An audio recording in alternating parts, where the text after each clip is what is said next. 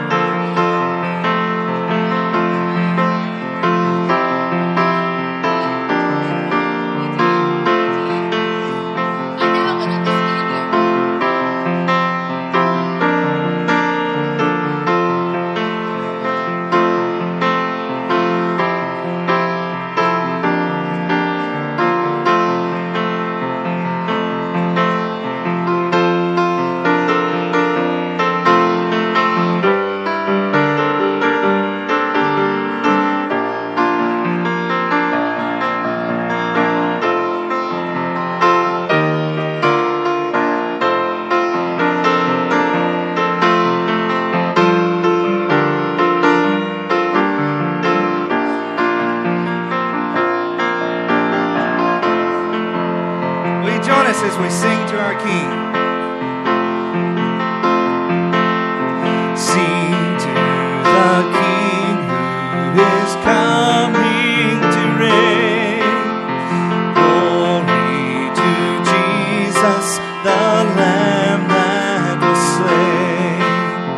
Life and salvation His empire shall bring. Joy to when Jesus is King. Come, let us sing a song declaring we belong to Jesus.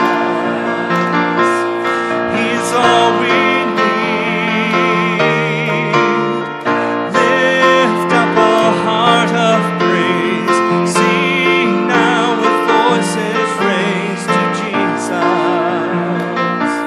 sing to the King, for His returning we watch and we pray.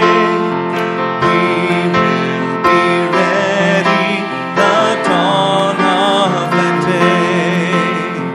We'll join in singing with all the redeemed, 'cause Satan is vanquished and Jesus is King. Come, let us sing a song declaring we belong to Jesus. He's all we need. Lift up a heart of praise. Sing now with voices raised to Jesus. Sing to the King. Come, let us sing a song. Come, let us sing a song declaring we belong to Jesus. He is all we need. Lift up a heart of praise. Sing now with voices raised to Jesus. Sing to the King.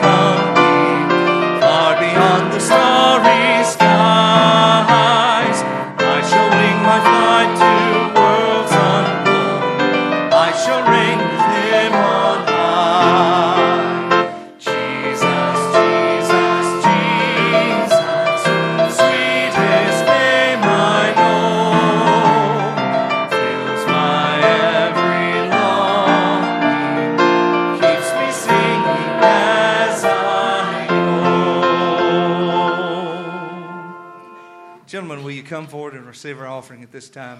Brother Pettigold, will you bless this offering, please, sir?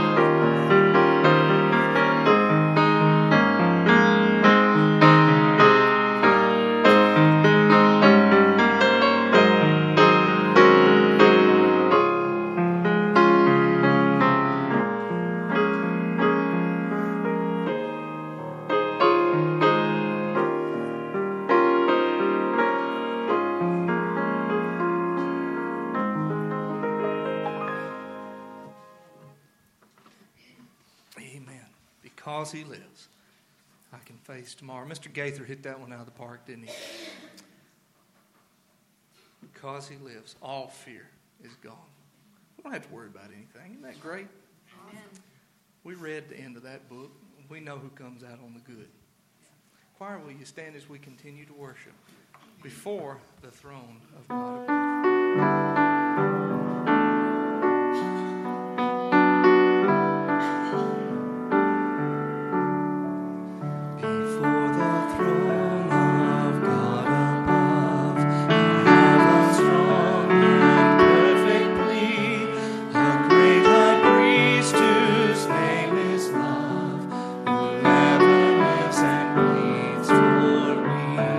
My name is graven on his hand.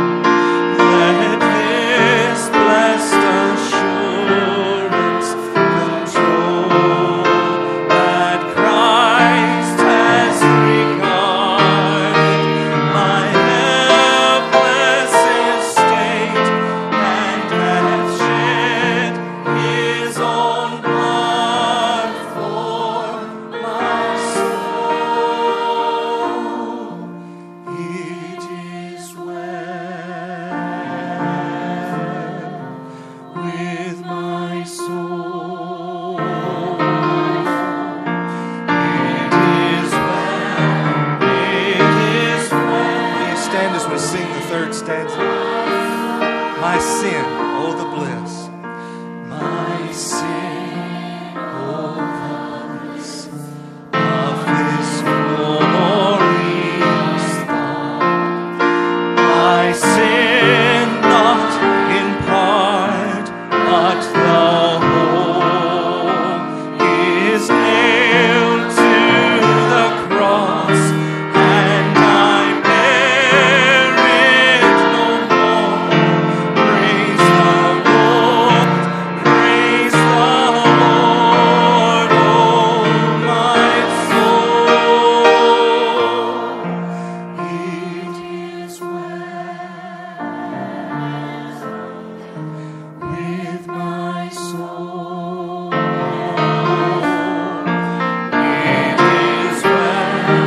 It is well with my soul.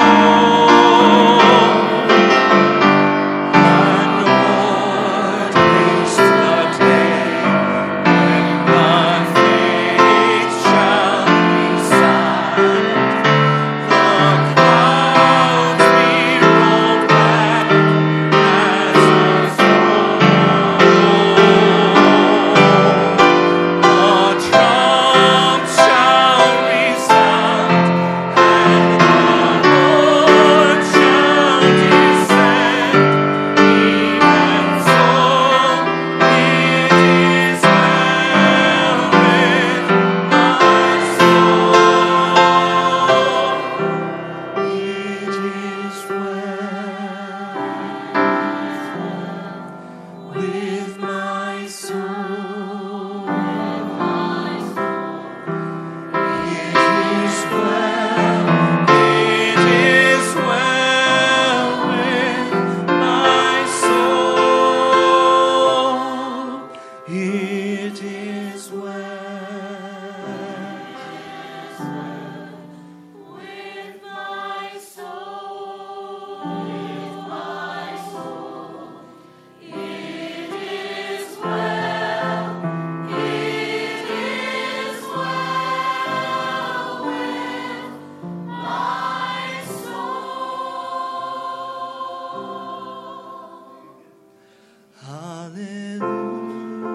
Hallelujah.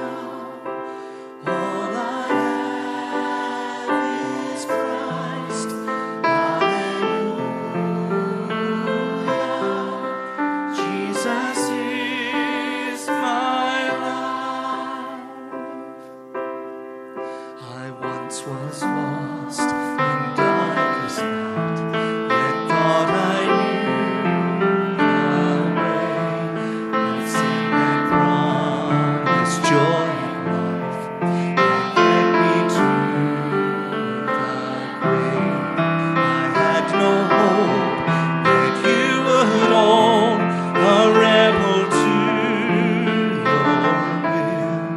And if you had not loved me first, I would refuse you still.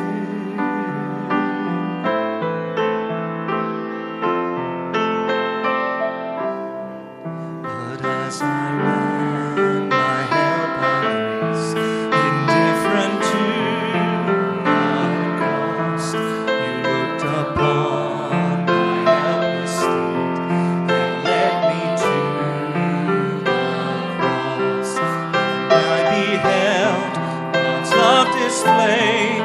You suffered in my place and bore the wrath reserved for me. Now all I know is grace.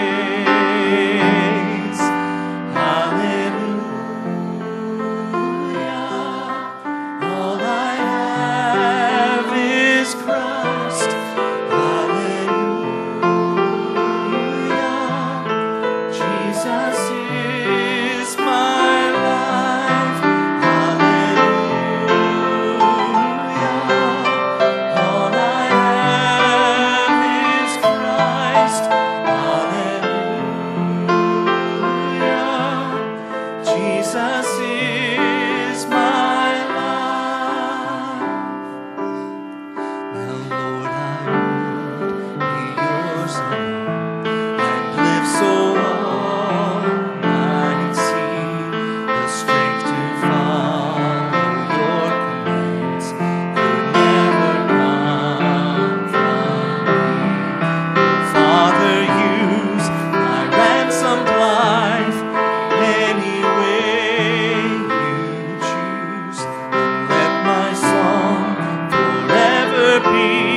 my only boast is you.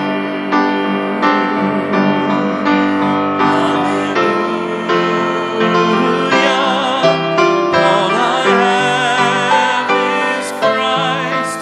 Hallelujah, Jesus is my life. Hallelujah, all I have is Christ. Hallelujah,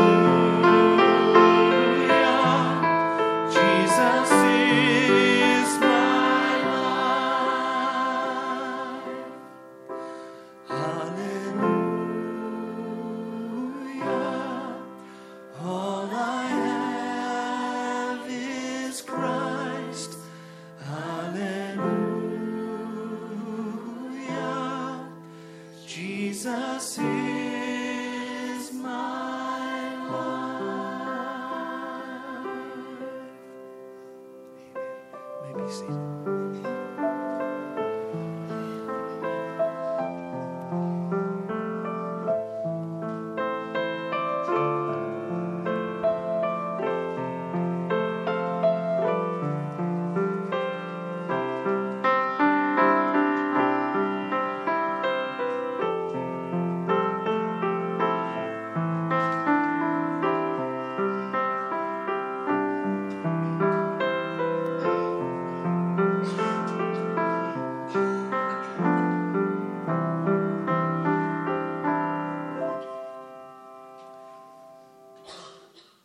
I look out into the congregation this morning. There's Mr. Bobby Joe Reed back there on the back row. There's a bunch of people in this room that mean a lot to me.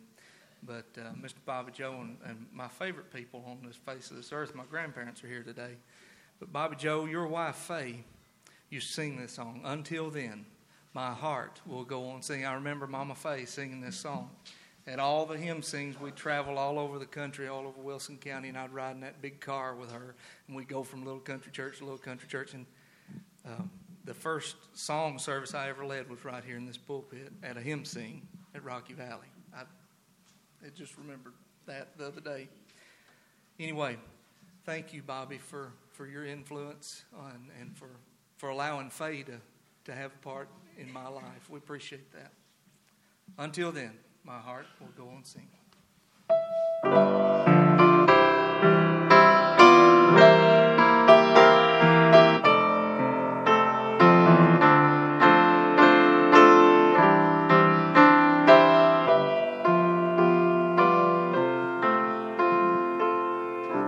My heart will sing when I pause to remember a heartache here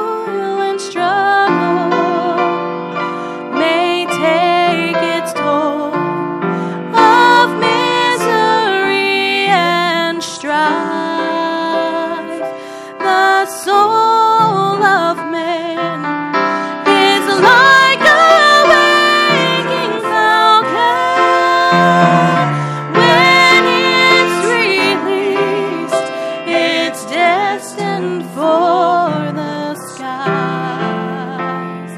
But until then, My heart will go on singing. Until then, with joy I'll carry on. Until the day my eyes behold that city. Until the day God calls me home. Until the day my eyes behold that city. Until the day God calls me home.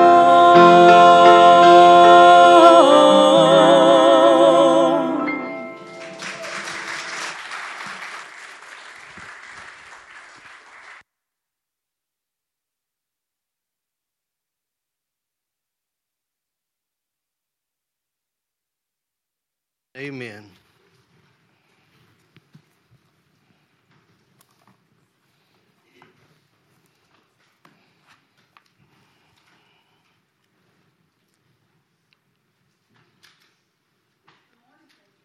I went all the way to the Caribbean. I come back, and y'all don't look a doggone bit better than you did when I left.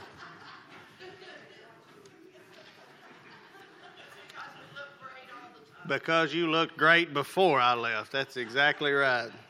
I know some of you, I know what you're thinking. My goodness, he went on a cruise ship. He come back thinner and better looking. I didn't know he could do it.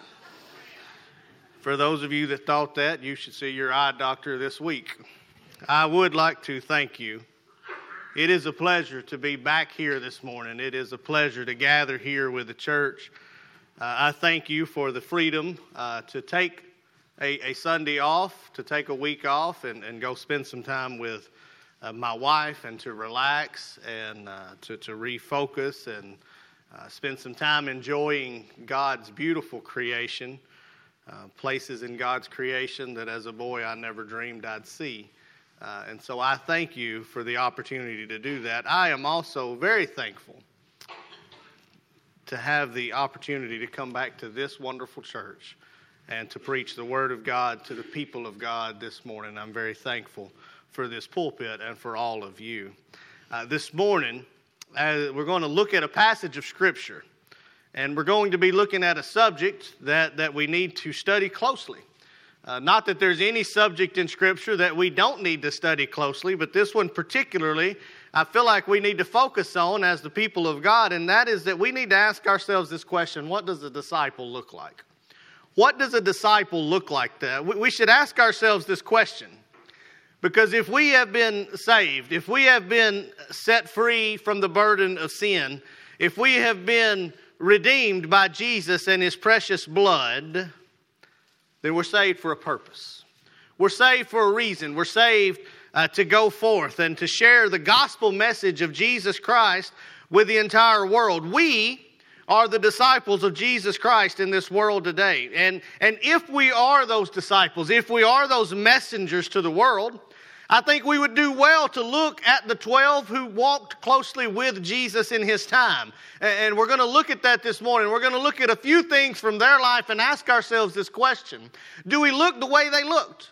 Are we doing the things that they did? Are we heeding the call that Jesus gave to them? Because, my friends, if it's the call that Jesus gave to them, it's the same call that Jesus gives to us this very morning. So please stand, if you're able, in the house this morning in honor and reverence of the holy word of our holy God from the Gospel of Luke chapter 9, beginning in verse 1.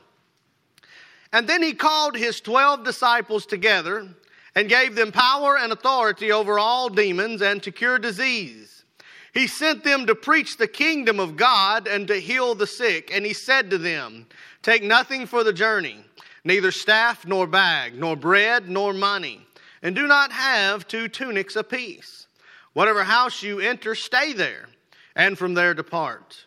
And whoever will not receive you when you go out of that city, shake off the very dust from your feet as a testimony against them. And so they departed and went through the towns, preaching the gospel and healing everywhere. Let us pray. God our Father, we come to you. We thank you for your word. We thank you for your mercy. We thank you for your grace. God, we thank you for your Spirit's presence in our music service this morning, Lord God. We thank you we could sing songs that we pray glorified your holy name. God, we thank you for a verse of a song where we can see not just my sins in part, but my sins the whole were nailed to an old rugged cross, Lord Jesus. The ultimate display of mercy is that we have salvation in you. God, we thank you for that salvation. We praise you for that. And God, let everything we say and do this morning, let it honor you and glorify you. If there be any spirit in this house that would hinder us from worshiping you, God, please escort it from the premises at this time. God, change us. And it's in your precious name that we pray. As all God's children said, amen, and you may be seated.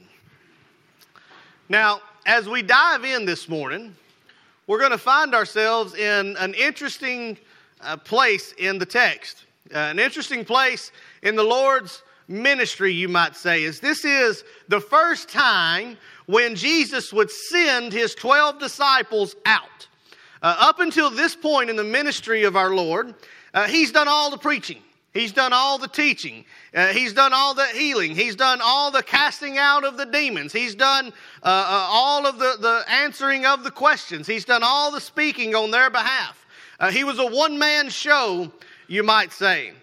Now, for timeline purposes, so we all know where we're at, we are essentially halfway through Jesus' 3-year earthly ministry. We're basically 18 months from the cross of Calvary here.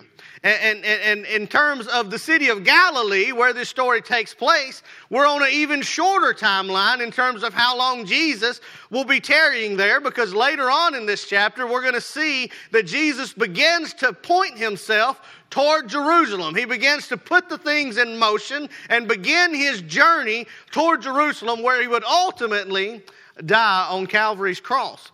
And so in the city of Galilee, the time that Jesus is going to be there has grown even shorter. He's 18 months from the cross in his earthly ministry, but he's just a few months from his time of leaving Galilee.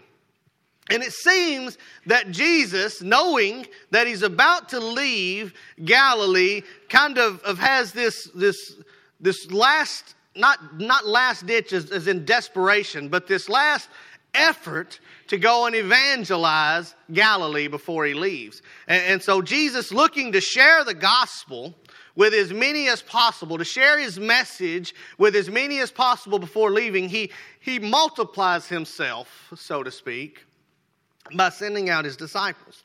And that brings us to our first point this morning. There's the authority and the message that we're going to see in the first 2 verses. Jesus is sending his disciples together. He calls the 12 together, and he says basically to them, you're going to do what I've been doing. You're going to start doing what I've been doing, and that is sharing the gospel message.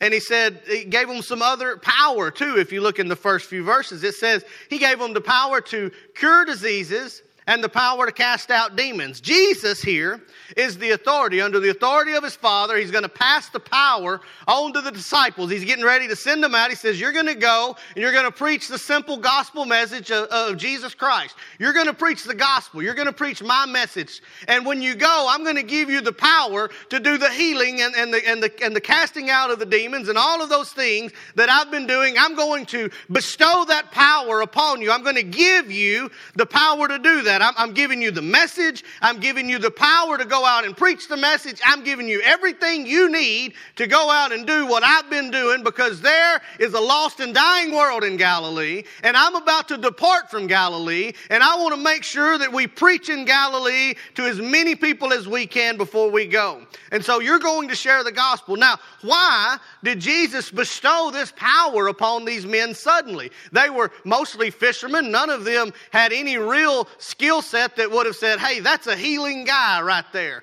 That's a guy that cast out demons. No, more you'd said, that's the guy, if I need a mess of fish caught for a fry, I'd go see that guy.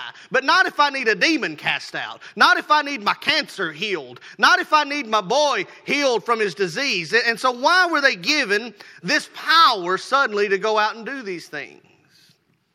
Well, remember, in Jesus' time on this earth, the New Testament wasn't yet written, obviously, because it's about him, and he's still here. And so at this time, they didn't have the New Testament by which to verify the message that they were preaching. And so what did Jesus do in his time on this earth that kind of pointed to the fact that he was of God, that he was God? He did miracles, right? He did signs. He did healing. He cast out demons. He healed diseases. He raised people from the dead. He did all of these things. And if you look in the Gospels, you'll see that he did these signs and these miracles not just to show that he could. He did these signs and these miracles that we might believe. Right? He did those things that everybody that looked around would have to look at Jesus because he knew that he was a controversial figure, right? He went against the religious standard of that day. He went against the things that people would want to grab a hold of. He was a polarizing figure. You either believed on him or you were doomed. That's a polarizing figure. And so Jesus knew that the message wouldn't necessarily be popular, particularly among the Jewish religious folk. And so he began to do these signs and miracles so that as they looked upon them, the people had no choice but to look at it and go, this man, this is not just a teacher. This is not just a rabbi. This is not just a prophet. He does these things. He must be God. He must be sent from the creator of the world. And so Jesus goes about, he does these signs and these miracles, and it validates that he is who he says he is when he's preaching. And so Jesus is sending the disciples out to share the same message that he's been sharing. So he gives them the power to do the same things that he's been doing to validate that message as he sends them out. And he sends them with the same authority. Go, preach the message, do the signs, do the wonders, so that anybody in the message must look and say, this message is truly from God. We have no question that this message is truly from God. And today, church, might I just tell you, we have the same calling and we have the same authority. Remember the Great Commission that Jesus gives us? What is it? To go out, preach, and make disciples, right? That's what we're supposed to be doing in the name of the Father and Son and the Holy Spirit. Before he gives us that, he says, all authority has been given to me. And then he sends us out. You say, well, Brother Jason, I don't feel like I have the same miraculous power that those disciples have to go out and do the healing. I don't know that I can do those things that validate the message that I'm preaching. Well, you're right. You don't need them. Because you have the complete, total Word of God by which you can validate your message.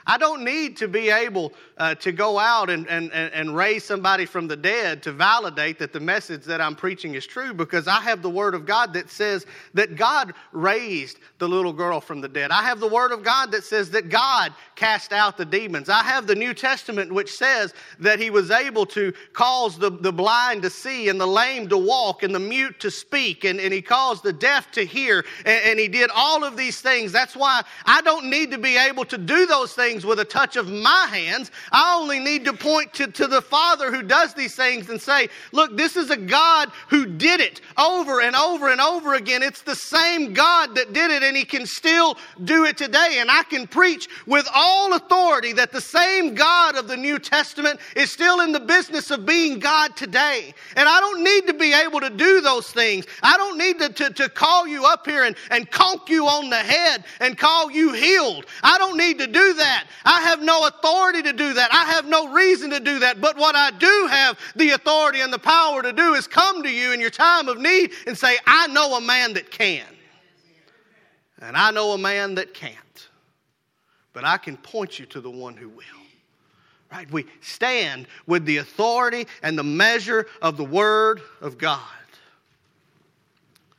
And we stand with the same call to go out and preach the same message. Why do we go preach the same message? Because the salvation has always been through the name of Jesus Christ. And that's it. There is no other way. There is no other name given under heaven by which men are saved than the name of Jesus. It's the same message that Peter was sent out preaching right here in Luke chapter 9. It's the same message that Timothy was left preaching in Thessalonica. It's the same message that Paul spoke to the Sanhedrin. And it's the same message that if my children's children live, the same message that they'll be preaching 150 years from now. If the Lord tarries 2,000 years from now, my friends, it'll still be the same message by which people are saved. There will never be another way by which people are saved than the name of Jesus Christ. We have the authority and we have the message, and that is the gospel of Jesus Christ. What is the gospel of Jesus Christ? God is a holy God, and that man is a sinful man. And because of our sin, we've been separated from a holy God. And that Jesus Christ is the only way that we can be made right with a holy God. What are we going to do with Jesus? That's the gospel. It's not complex. It's not difficult. It's very simple. Jesus died that sinful man could be made reconciled to a holy God. What are we going to do with that? Will we follow him? Will we hear the message, or will we reject it? So there's an authority and there's a message. But friends, there's also a trust and a contentment. A trust and a contentment. Jesus sends them in verse 2. And in verse 3, he starts to give them some traveling instructions. So he says, he sent them to preach the kingdom of God, to heal the sick. And he said to them, take nothing for the journey. He gives them some instructions. He says, all right, go. I'm giving you the authority. I'm giving you the power. Now go. By the way, don't take anything with you. You know, this past week, we went on vacation. Most of you know that. So last Wednesday, Thursday, I began to give my wife some packing instructions for the journey. I said, now, honey, I want you to remember, we're only going to be on that boat 5 days. We don't need 27 outfits and 11 pairs of shoes. Pack light for the journey. Now, my reasoning was that I knew it was a long way from that boat to get off that boat, and I didn't want to have to drag that much stuff draped around my neck and my shoulder, and friends picking up bags for me and everything else. My reasoning was limited space. But Jesus here begins to give a command, take nothing for the journey, and my friend, I can't help but believe it had nothing to do with the amount of space on the back of that camel or donkey that they were going to take with them. I don't believe it had anything to do with Jesus being concerned with whether their back would be sore from having too heavy a backpack. He gives his instruction, take nothing for the journey, because he's going to make a point that if they're going to go and preach his name, they're going to have to trust him for everything. They're going to have to trust him for everything. He gets pretty specific with his take nothing for the journey. And I feel like that's because Jesus knows how we are, right? He's going to say, take nothing for the journey, and then disciples are immediately going to say, well, what about my extra stick? He said, no, I said, take nothing for the journey. Well, what about some bread? Can I take some bread?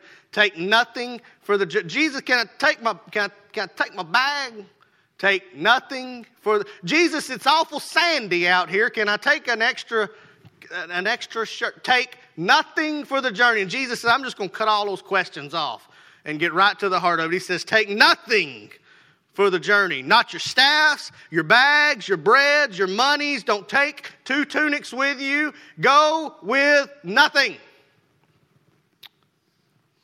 Now, the Bible, the Gospels particularly, are written, and there's often a presentation of the same story in different places in the Gospels. Now, for all you Bible scholars out there, as you hear this story, you say, I think that's in another Gospel. You're correct. It's in the Gospel of Mark, chapter 6, and in verse 8 of the Gospel of Mark, chapter 6, as Mark writes the same story, he says that Jesus says to them, take just one staff. Luke says, Jesus said, take no staff. So does the Bible contradict itself there? Well, no. The Bible doesn't contradict itself. In that day, the terrain was rugged. It was a difficult travel as they went through sand and they went through rock. They went up and they went down the hills, and it was normal. You had to travel with a staff. You couldn't hold yourself up without a staff. You had to have a staff. And so in Mark's just being more specific. He says, Jesus said, only take the one that you have to have with you to walk. In Luke, he says, don't carry a staff. And what Jesus is saying when he says, don't carry a staff, is he's saying, don't take an extra staff with you. Now, if you're walking with a staff on rocky terrain, what's likely to happen to that stick? They didn't have fiberglass or metal or aluminum, right? They must have carved them out of cacti for all I know. But they had one staff with them, and it was likely that it would break. If you had to have it to get around, and you knew there was a good chance your staff would break, what would be normal is that you would take an extra staff with you, wouldn't you? Because you didn't want to take a chance of not being able to walk around. And also what was normal in that time was thieves and burglars on the road. So you might even take your extra walking staff, and then you might have a short staff tucked away so that you could beat the burglars away if they showed up. And what Jesus says, don't take no extra sticks with you. What Jesus was telling them is you're not going to need the extra staff. I will be with you the whole journey. If the staff breaks, I'll keep you on your feet. If you hit your knees, I'll strengthen you while you crawl. But don't take an extra stick with you you would depend on your own provisions instead of what I'm giving you. You don't need an extra staff. I'm going to sustain you. Jesus said, don't take a bag with you. Now, that literally translates to be like a beggar's bag. And so in that time, the best way I know to describe it is a fanny pack. Some of you think the fanny pack is the greatest modern invention. Some of you think it's the worst fashion statement ever. Wherever you land on the fanny pack makes me no difference. But that's basically what it was. It was a bag that would kind of go around your waist. And the beggars would wear it so that as you journeyed to and fro and you begged for a coin, people could give you a coin and you kind of slip it in your fanny pack and keep up with it, right? You kind of hold on to it that way. And so Jesus is saying you don't need to take that with you because, friend, as you go on this journey, if you have a bag to put things in, you're going to be tempted to take things from people. I'm giving you a lot of power here to go out and heal and to go out and cast out demons and to go and see people in a time when they're really going to be looking for things that they need. And as you do those things, your temptation is going to be to take the things that they're giving you, but you haven't earned this power. I've given you this power. You have no authority and no right for which to charge for what you're doing. And so I don't want you to take a bag with you. Because I want the people to know as you go and you do these things, it's simply by compassion and it's simply to show the power of Jesus Christ. So don't take a bag. Don't take money with you. You're not going to need money. I'm going to provide you everything you need. Don't take bread with you. You're not going to need that. When it's time for you to eat, somebody's going to feed you. Don't take an extra shirt with you. The one you got will be sufficient. And Jesus is essentially saying here, if you're going to preach my gospel, you got to be completely dependent on me. You take any of these other things with you, you're going to be depending on your own provisions. I need you to learn that I'm enough. I need you to learn that I'm sufficient. Look at verse 4 with me, though. We see another aspect. He says, in whatever house you enter, stay there and depart from there. In other words, Jesus is saying, as you enter in this land, as the door is open to you, It might not be a 5-star resort. It may not be the biggest house in town. You may be sleeping on the floor. But be content with what I've provided for you. And realize that I've given you everything you need. Don't go in and begin to position yourself as the man healing diseases needing the bigger house or the more comfortable bed. You go in and you be content with the food and you be content with the lodging that I have provided ahead of time for you. Because I need you to learn that I am sufficient for all of your needs. And this is a training from Jesus. So how do you know that, Brother Jason, that this is a training run that Jesus is sending his disciples on here? Well, if you were to fast forward to Luke chapter 22, you would see that Jesus references this time in Luke chapter 9 as he's talking to his disciples. And he says this, he says, remember when I sent you out with nothing? You didn't take an extra stick. You went with the clothes that you already had on your back. You didn't take any money. You didn't take any bread with you. You didn't even have a bag to carry coins in. You had nothing. And in verse 35, he says, you remember when I sent you out? Did you lack anything? And of course, the disciples on the backside of this journey had to respond astoundingly, well, no, of course. You provided everything that we needed. Jesus says, listen, now when you go out, if you've got a money bag, take it. If somebody wants to bless you, you can receive it. Take an extra garment with you. It might get hot. It might get cold. The wind may blow. Don't be silly. Go ahead and take it. And there are burglars on the road. Carry a sword of protection. If you don't have one, sell one of your garments and take a sword of protection. Take an extra stick with you. It may break. And Jesus is essentially saying, I'm preparing you for the time when I'm gone from this earth. See, right now in Luke 9, he sends them out. They're going to come back to him. But he said, there's going to be a time where I'm going to be gone and you're going to have to depend on me and your faith is going to have to be strong and you're going to have to trust me. And the only way I can train you for that is by sending you out with nothing and letting you learn that even when I send you with nothing, you have all you need if you have me. And folks, we have to realize that. If we're going to be his disciples, if we're going to be his messengers, and we're called to be his... Let me rephrase that. Not if we are his messengers. We are his messengers. Think about it. There's not a backup plan. You ever think about that? Like that gets motivating, doesn't it? Jesus doesn't have a backup plan other than his church is to share his gospel. So it's not if we will share it, we do share it. Now, you say, well, I don't share it very often, Brother Jason. Well, guess what? You're supposed to. You are the method by which the gospel is spread in this lost and dying world. And if you're not doing it, who's going to? There's not a backup plan. Why? Because if you're saved, if you're truly saved, if you've truly been set free, there's nothing you ought to want to do more than tell somebody else how it happened. My goodness, folks. If there were a clinic on the corner, I've said this before, if there were a clinic on the corner of Main Street that healed cancer, folks would be lined up for miles and miles around because every one of us would go out and say, "Did y'all know that clinic heals all cancer over on Main Street? It can fix it all."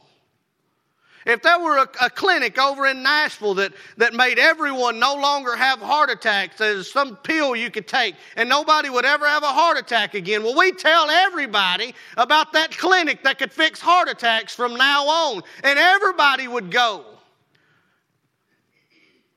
Folks, we have a Savior that's above cancer and above heart attacks. He can set people free from the burden of sin so that if they're not healed from cancer on this earth, they walk into the next life present with the Savior, praising the Lord, raising the holy hands of God. We've got a man that can. We've got the gospel message in our hands, and we walk around with our mouth shut like we're scared somebody's going to find out that Jesus saves. What's the matter with us? We don't trust Jesus with everything, and we think we got to hold on to something. Our pride. What will they think of me?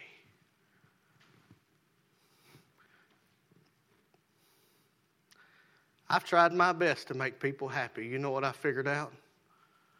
Can't do it. But if I can lay my head down at night and say, I feel like I honored God. Whew. I'm not saying you should ever go through your life saying, I don't care what other people think. You should go through your life saying, I care what God thinks.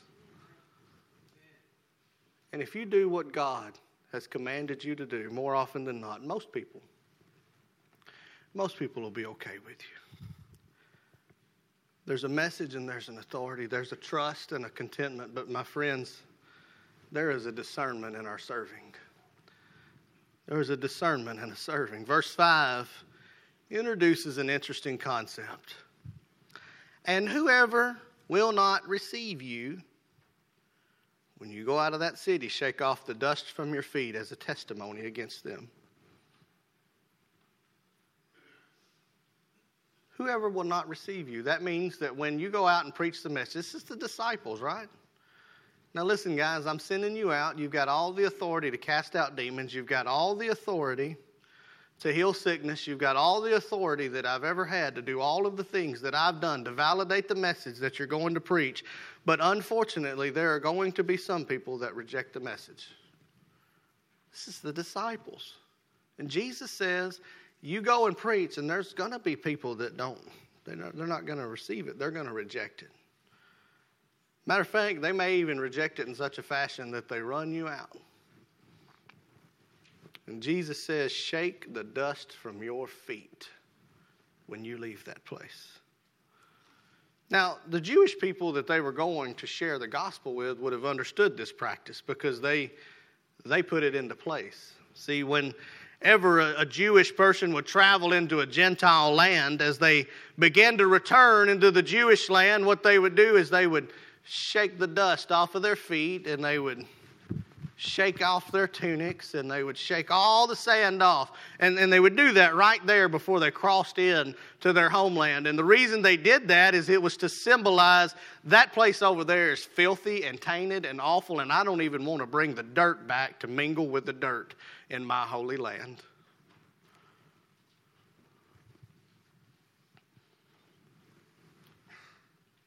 How conceited a thought. I don't want to mix with them. I don't even want their dirt touching my dirt. And Jesus says, if they reject my gospel message, when you walk out of there, you do the same thing. You don't taint the next preaching with those who reject it. You don't spend your time dwelling there with those who reject the message, because there's plenty of people who need to hear it. Don't spend all your time casting everything over here and miss out on moving on and preaching my gospel message to somebody that needs to hear it. You ever heard the term, don't cast your pearls before the swine? Same concept. Jesus is telling them, not everybody's going to accept the gospel message. Some are going to cling to their own ways and their own traditions. Some are going to think that their way is better than the method that you're preaching. Some are going to think they've already got plenty of religion. Some are going to think they got their own religion. Some are going to think they're good enough without the message. And that's okay. That's not on you. You're a farmer. You just keep sowing seeds of the gospel. And if they cast you out and they reject the message, they're not rejecting you. They're rejecting me. Shake the dust off your feet and move on, my friends. Because there's a lost and dying world outside their door that needs to hear the gospel message. If sowing the seeds of the gospel isn't enough for them, that's not a problem with the message. It's a problem with their sin. You spend too much time worrying there, and you spend too much time arguing there, and you spend too much time worrying on this one thing, and you never do what God called you to do for all of these other people. You'll miss out preaching to all those who are yearning to hear the message. Church, that's the case thousands of years later.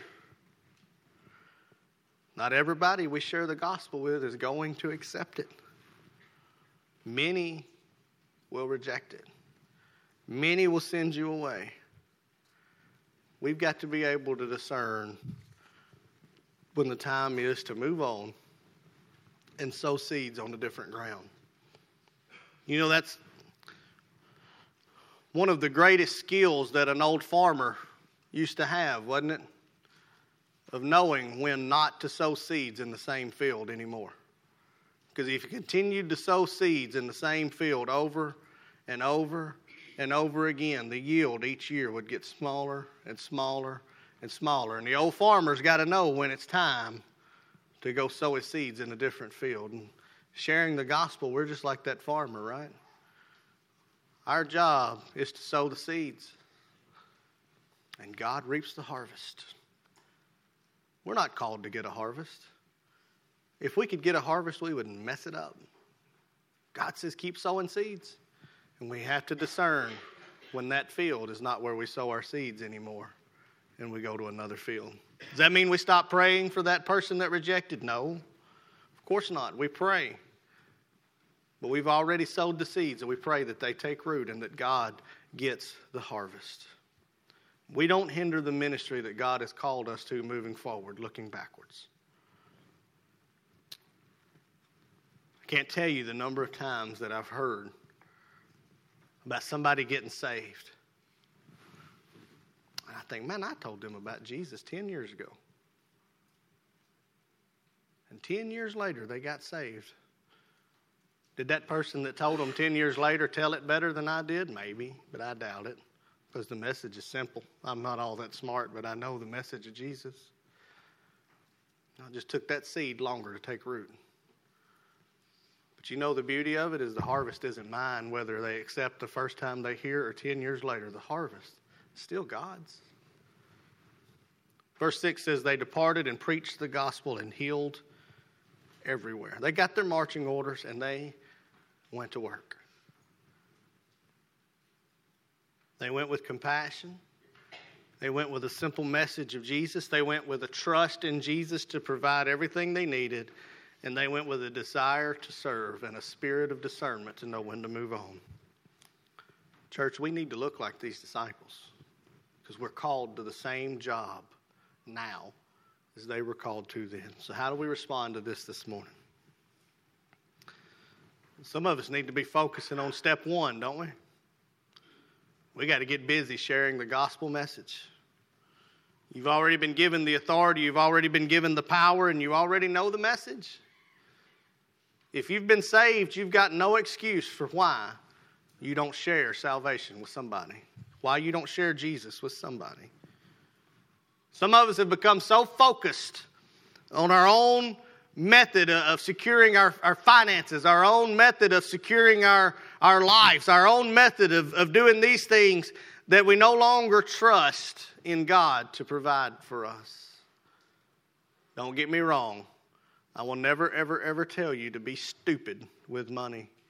I will never, ever, ever tell you not to make any plan for the future. I will tell you don't ever cling to your plan for the future so great that you refuse God's plan for your future.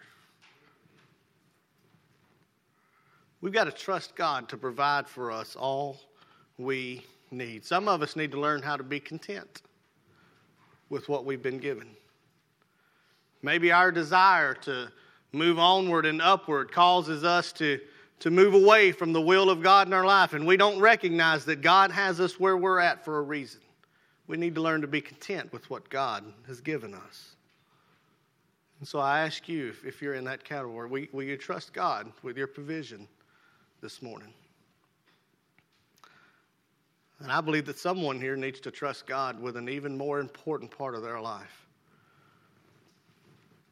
There's somebody here that if you died this afternoon, deep down in your heart, you know you've never trusted God as your Savior and Lord. You've never been saved. You know that.